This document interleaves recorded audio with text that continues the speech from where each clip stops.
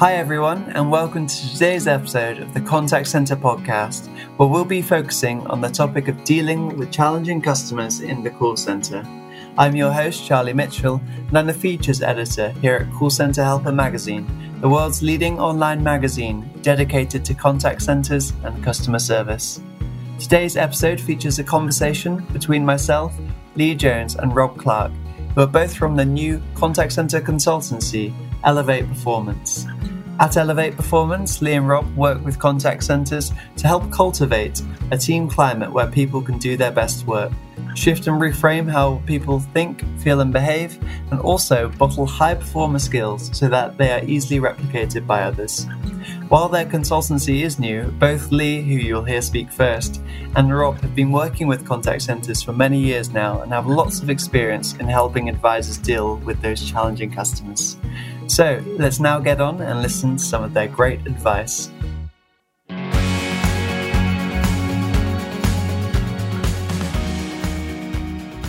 What classic types of difficult customers do advisors need to be prepared for in the contact center? Yeah, so it's an interesting question because I think the term difficult customers is interesting because everybody's different. So sometimes people can be perceived as difficult when really all they are is different to us, or, maybe have a concern, and that doesn't necessarily mean that they're difficult. What I'd say is when a call center advisor picks up the phone, they never know what kind of personality they're going to get. So an advisor always needs to be prepared for that. You can't do a customer service job on autopilot. You have got to be present and ready for anything. It's one of the toughest jobs. Been saying this for years. We go into contact centers and it's obviously a volume job. There's a lot of people in contact centers. It is such a hard job taking calls every day, hundreds of calls a day. And so when you think about customers, they might fit your own style. Customer might fit your own kind of language and style of conversation, even if they are different to you. So they may still converse easily with you, even if actually they are different in their preference. And of course, they might not converse easily with you at all. And if you think about angry or annoyed customers, some customers display that in a threatening way and can be quite elevated in their language and speak at volume. And some can be angry in a calm and placid way. So we tend to think about preference for the customer. And you can't second guess it. What you can do, though, is try and work out essentially where their preference might sit. So there's loads of psychometric assessment tools out there, which is all based on Carl Jung's theory that we're all born with a preference. MBTI is the most kind of common or well-known sort of science for this that translates into loads of simple little models that people use. And we've got a similar model that we use. Essentially, we say that people have a preference in sort of 4 categories. So either you have a preference to sort of gravitate towards people and create harmony. So we tend to say that they're people. People can be sort of direct and efficient. That tends to be a quite unique characteristic.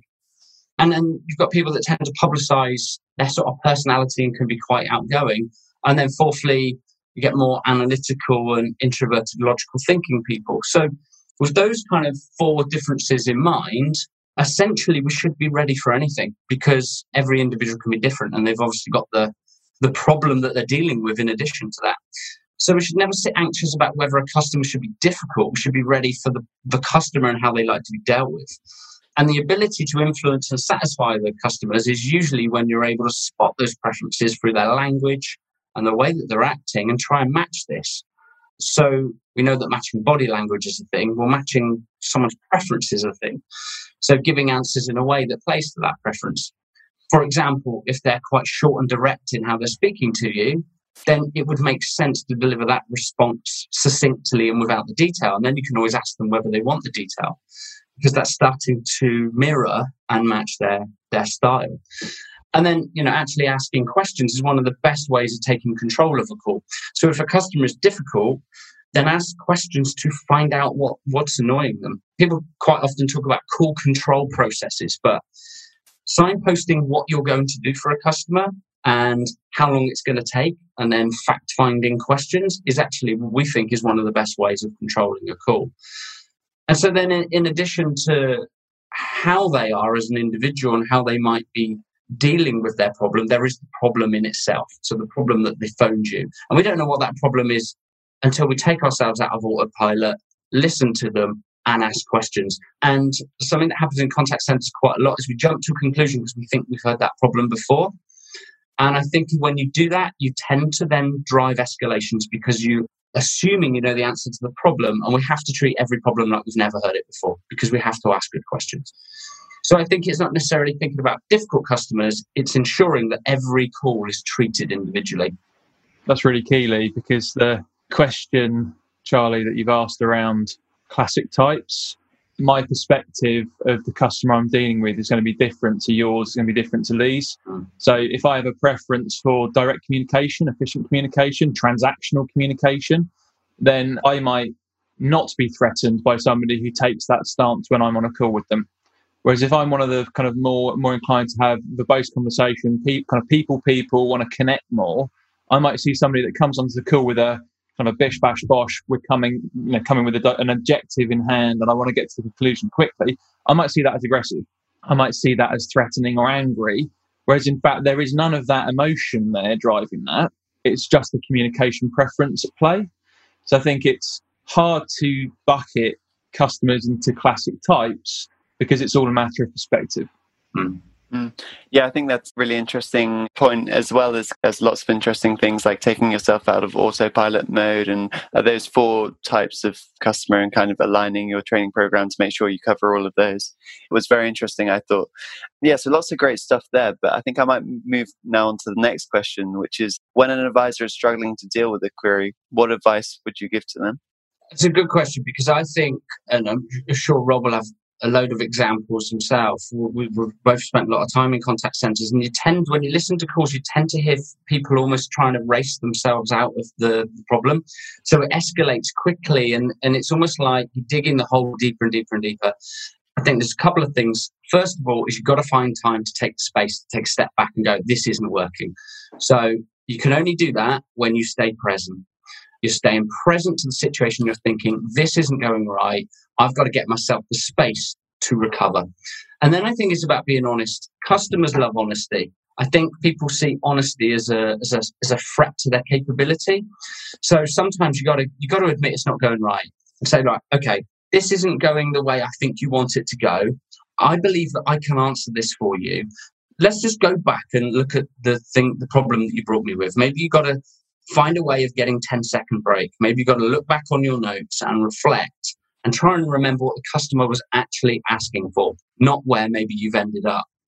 And sometimes, because we're so script-driven in contact centres, we can tend to be driven by a process, and sometimes the answer isn't in that process. So many contact centres have to deal with, and agents have to deal with problems that sit outside of process and in that area of grey. And when you have created a climate of permission for an advisor and not driven them to be scripted, can they truly think on their feet and think, what is the best thing for this customer and how can I get them the right outcome?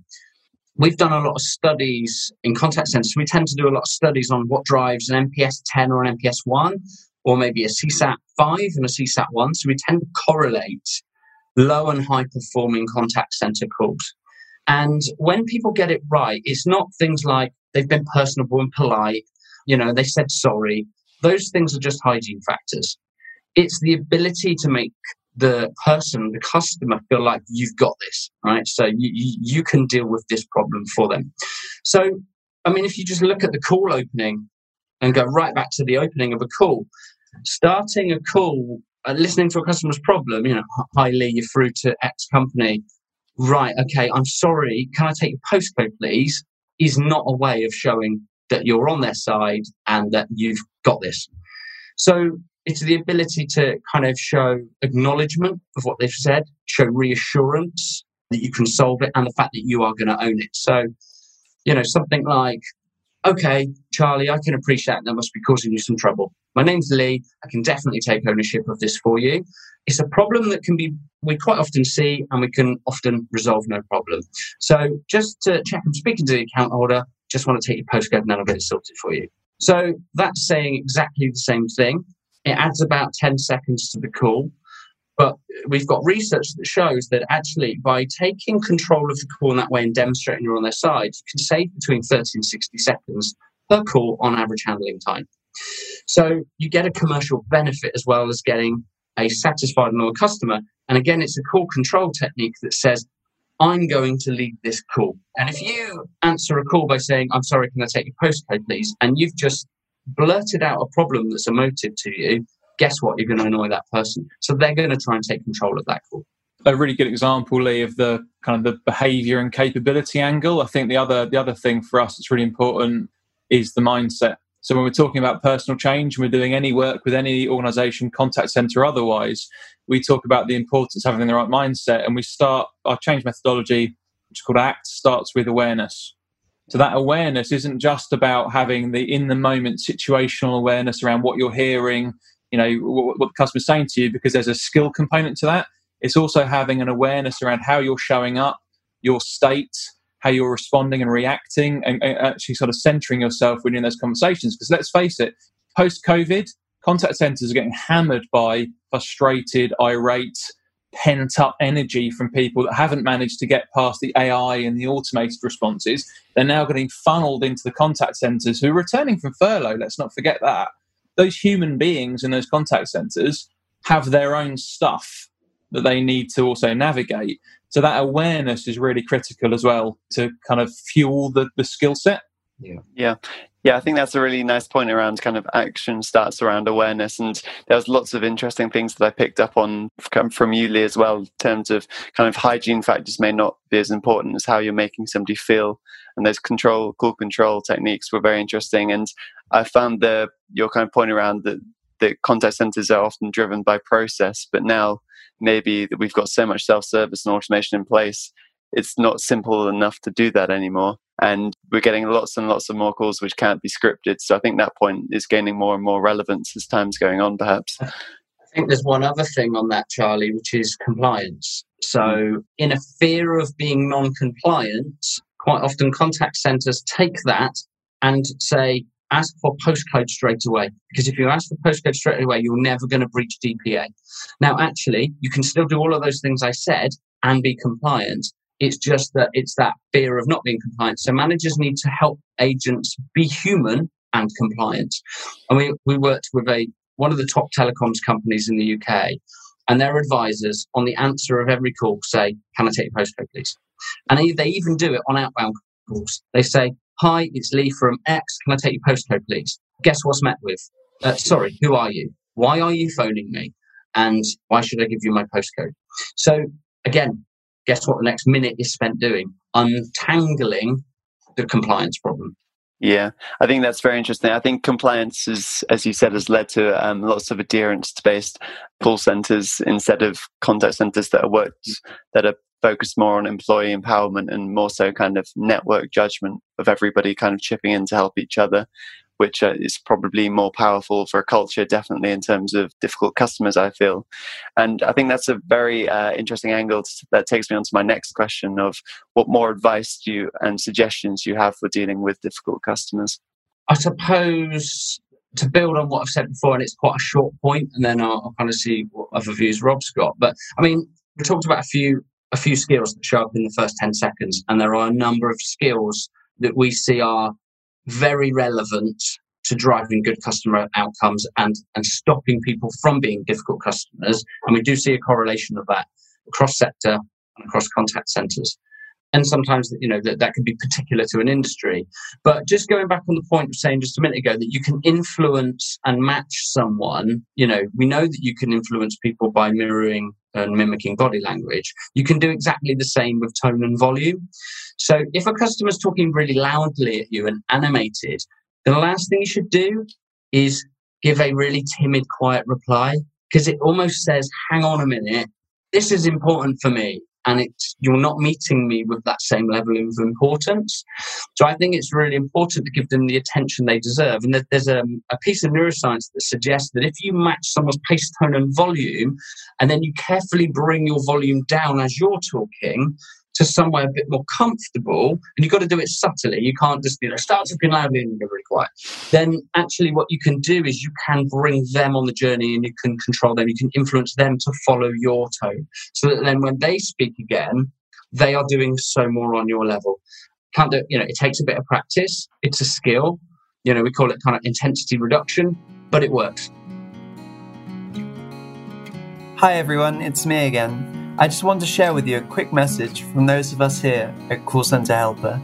It's great that so many of you are listening to our podcasts, and if you want even more great content to help you run the best possible contact center, make sure you pay a visit to our website, www.callcenterhelper.com. We have everything from in-depth articles, reports, and industry-leading webinars to important call center tools like an Erlang calculator for you to enjoy. I will leave a few interesting links in the description box below so you can check out some of this really helpful material. But for now, let's just get back to my conversation with Lee and Rob. I think the other thing, just to build on that, so intensity reduction is always kind of behavioural change people can make to influence the behaviour of others. But, wider than just the individual contact centre handler's ability to manage the situation, there needs to be skin in the game from the contact centre leadership team. One of the critical skills, if you think about all the thought leadership around delighting customers and net promoter score research, etc., is actually just the customers called you for a reason. So generally speaking, 99 times out of 100, they're not calling for just a chat. There is a reason they're there, understanding essentially what good looks like for them and owning it, having the permission to resolve the query satisfactorily. That is a critical thing. And it seems really obvious. It seems like, well, surely that's an obvious thing. But how many times do you encounter a contact center agent that goes, I can't do that, I need to escalate that, I'm unable to do that for whatever reason. So the deviating from scripting is one thing that gives you the ability to kind of modify your behavior and your language to get a better conversation flowing. But you can have a great conversation if ultimately you can't resolve the issue or there's no way that you can progress that further, then you're not going to have a satisfied customer. That is a great point, because everything you're saying there, I can't do that, sorry, all I can do is, as opposed to what I can do is, just basically says I'm not the person you need to speak to. So when you talk about escalations to managers, the moment I hear all I can do is makes me think, well, I want someone that can do. So it's about positively framing what's in your control. Yeah, what I can do for you is, and when I've done that, I'm going to pass you to one of our highly skilled engineers that will be able to do the next bit for you. Exactly. Oh, hang on a minute. As opposed to, I'm really sorry, but I can't do that. What I'm going to have to do is pass it over to our engineers, and sometimes they don't answer the phone. It's being safe, isn't it? I think that the other thing is just situationally, is the world that we live in right now. I made the point earlier that during COVID peak, we were all being forced, whether we liked it or not, we were being forced down a route that we wouldn't necessarily choose. So AI, self-serve platforms, the amount of times I as a customer have had a situation where simply you put something into the system and it goes, contact the contact center. So you get thrown out of channel A into channel B. You go to channel B and channel B is closed. Yeah. So I'm holding that 6 weeks or 3 months later, or whenever it is, when I'm getting through to channel B and I'm talking to a human being, there is a festering feeling of negativity that I'm bringing to that call because I either haven't had a refund or, the travel firms are getting absolute pasting right now because of the way that they're behaving around these sort of things. So it reinforces the point that resolving the issue and making me feel safe again as a consumer, that I'm safe in your hands and I will be looked after, is critical. Yeah, I think it's really important, as kind of you say, they're taking the ownership, and matching that with Lee's point of kind of reframing the conversation, I think is a very important point. And I really like the idea of kind of intensity reduction as well, as you said. And I think we've also talked previously about kind of signposting and other cool control techniques like that. So I think lots of really great ideas there. But now kind of more in terms of what the contact center can do instead of just the advisors. How else can contact centers better prepare advisors for conversations with difficult customers? So I think the point Rob was just making is really valid here. Yeah. So I've worked in contact centers. I've worked in contact centers for years and years and years. And just like Rob, we know how they operate. And they are quite often seen as a cost center, not a profit center. So they are managed as a cost to the business. And that's not right, because service drives loyalty and retains customers, which stops you having a cost of sale.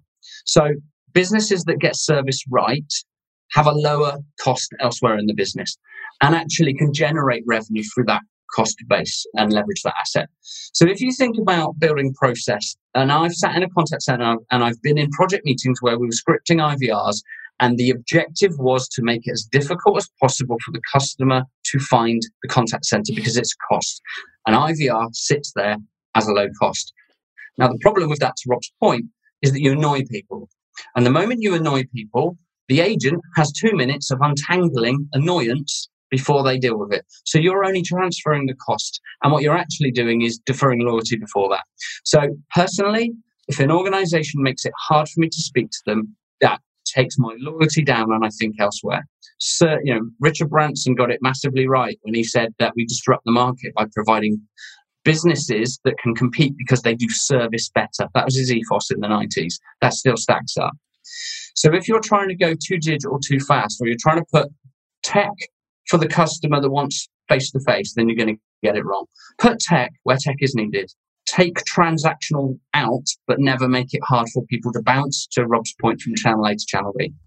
And otherwise, you are simply deferring your costs somewhere else. I think that also, for me, that kind of aligns as well. I've always made this point when we've worked with clients, and it's quite a high challenge point, which is just how badly do you want to be customer centric? Because I think that contact centers can be and are a cost. Lee's made some valid points around how you kind of flip that around, but a lot of people in customer experience roles, you have to challenge sometimes the degree to which they want to be customer centric. And we've worked with clients where it feels like there is a genuine desire to transform and align to customer, and clients where maybe it's more about ticking a box somewhere. I think if you look at best in class, the likes of Amazon, for example, Amazon will recommend a suggested contact channel, but they don't force you down that route. So Lee earlier mentioned how IVR can be used to kind of force you away from contact center into self-help or into FAQs.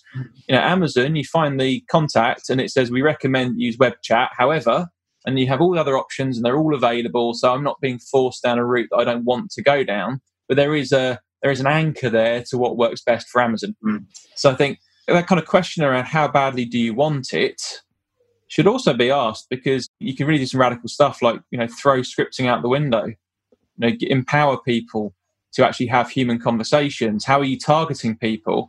I think if you're refocusing contact center metrics away from the typical, and you look more at things like customer metrics and also rework reduction and things like that, if you sort of shift the focus a little bit, you may discover that actually you're not as cost efficient as you could be because you're focused on the wrong things. Yeah.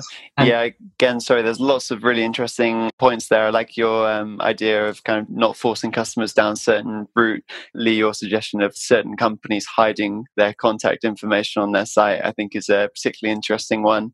I like the idea of putting tech where it's needed as well, and possibly lowering script adherence and maybe adding some advisor support systems to better help them. I think they're all really one more great point, ideas. Charlie. Yeah, go for it. Because I think in the answers we've given are all very much process related. And I think there's a massive bit that we should make sure that we talk about, which is the climate that's created for the advisor. Because an advisor doesn't just sit there on their own in that job. The structure of the contact center and how that contact center leadership and management team behave is crucial. So really quickly on it, the organizations that get this right have team leaders that can create an environment of trust and permission. So Amazon get this right. They don't necessarily get everything right, but they definitely get this right in their contact centers. So an organization, an agent where they feel praised and valued, and one where they're also challenged in the right way and can be developed, is one that's important. And it's really important that that manager can translate policy change, business change in a way that doesn't go, it's rubbish, isn't it, and throws it down the line. It's one that takes people on a journey and gives the rationale and reason for change, because that helps with a person how they feel about the organization. And then I suppose final point in that is a manager that sits behind a PC screen and in meetings for 30 hours a week, they truly get the team they deserve.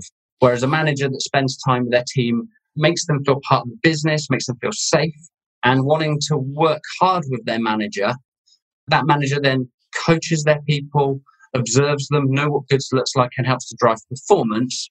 I think you can often see those managers in the contact center, and you can see the performance of their people looks different to those in the rest of the center. Yeah, I think it's a very interesting point in the fact that also when a customer has had a difficult conversation, the ability of a leader to kind of support them through that and ensure it's kind of a learning experience instead of something that kind of they're fearful again of happening in the future, I think is a very interesting point. And lots of those ideas, especially kind of around involving advisors in change management and getting their feedback on lots of things, is a very important point. And it kind of leads me on well to my next question of how advisors are allowed to deal with things. And this question is, how should advisors deal with a customer who says, I'd like to speak to a manager, please? Yeah, so that's obviously a lot of what we talked about is about avoiding that. Yeah. If an advisor demonstrates a lot of things that myself and Rob have been talking, then we do see manager escalations go down hugely. So we measure that as a lot of within a lot of our programs. I think usually if they want to escalate, it's because you can't answer the query or you didn't demonstrate the right behavior or language that says you can, or they're annoyed with you for making you feel like you couldn't answer the query. So it's something more behavioral. If it's that you can't answer the query, then sometimes you just have to accept that you might need to hand it over. Quite often, though, if you can't answer it, then someone else can. Sometimes, actually, it might just help that you need to hand it off. So if you have got to escalate it, then I think, it's about saying something that sounds a bit like, I hear that I haven't been able to do what's needed for you today. I apologize for that. And I apologize that you feel you need to speak to a manager so that I can ensure you get the answer you need. Can I just play back for clarity exactly what it is that you're asking for and how it will get resolved? And that does two things. It can help to demonstrate that actually you are listening. And if you have got it right, then you're going to hand over correctly to your manager and you're going to set them up for success.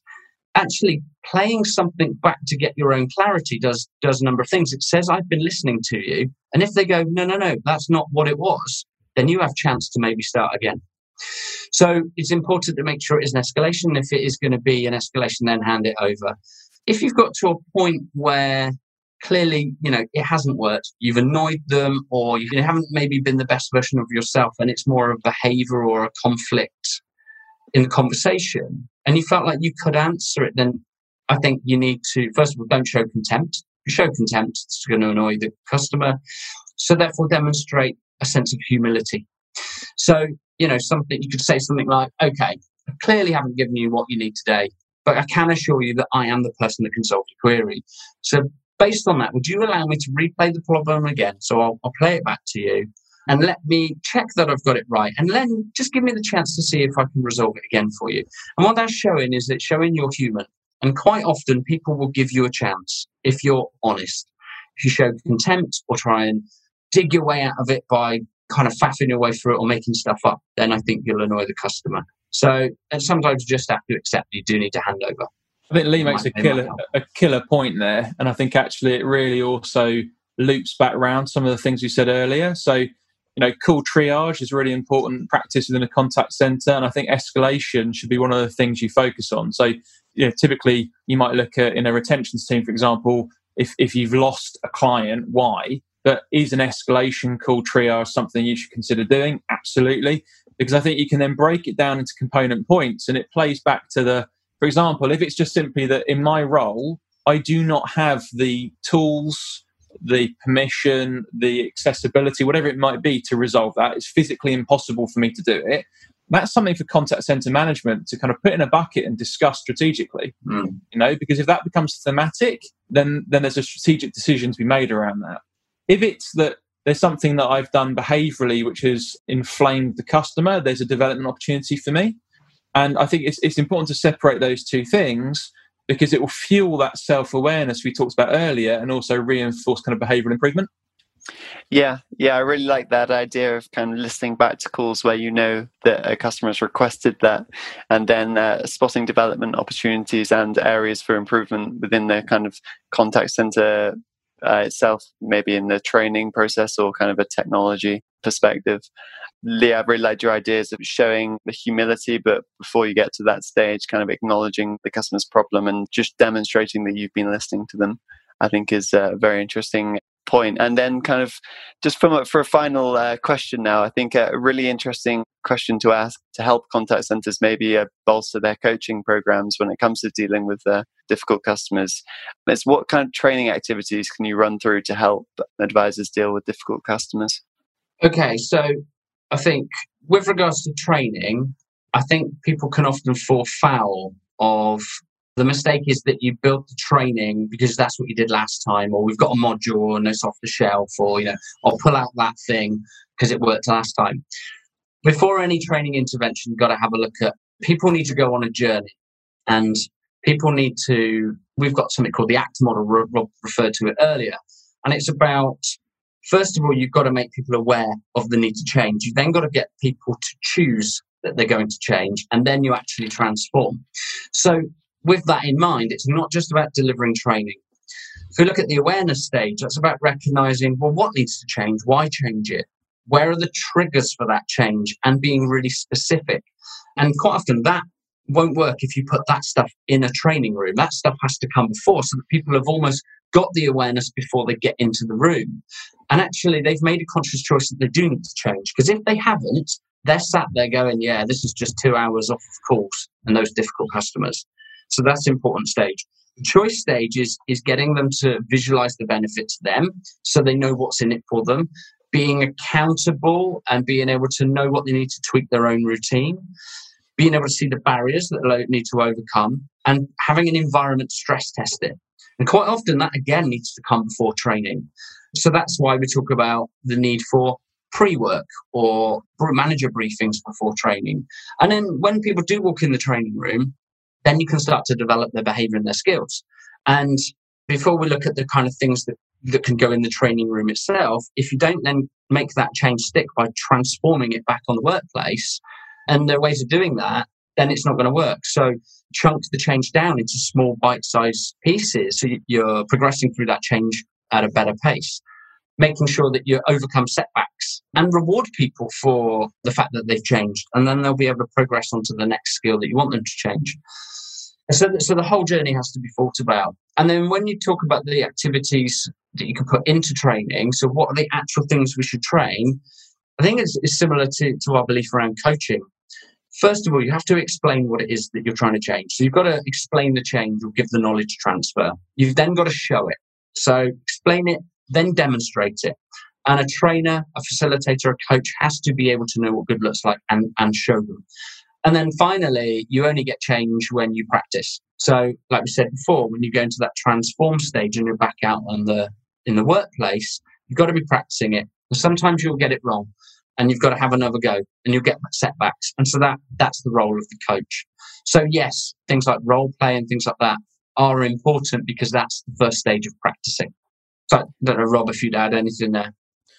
No, I think very comprehensively covered, Lee. I think it all links back to some of the points made earlier. I mean, how badly do you want your contact centre to be high performing? Lee referred to kind of setting that up for success. So creating a climate where people want to do their best work is critical. But that's not a small thing. That requires skin in the game from senior leaders, key stakeholders, and it takes effort.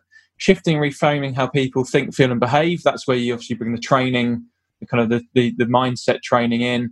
The skill piece, I think, again, there's still a bit of a disconnect across contact centres where you have pure people leaders, you have performance leaders, you have a hybrid of both potentially. And I know that we haven't landed on a consistent model across all of industry, but we are saying that you need to have clarity on what good looks like in order to skills coach and therefore skills upskill people.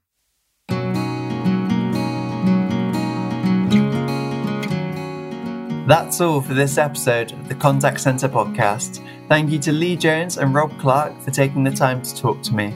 We're looking forward to bringing you lots more interesting conversations over the coming months with even more great industry experts. But for now, thank you for listening to this episode of the podcast, and we'll be back soon. The Contact Centre podcast is produced by Call Centre Helper, the leading contact centre magazine. You can subscribe to our podcasts or give us a good rating on Apple Podcasts, Google Podcasts, or Spotify. You can also access our entire range of podcasts through the Call Centre Helper website by visiting callcenterhelper.com/podcasts.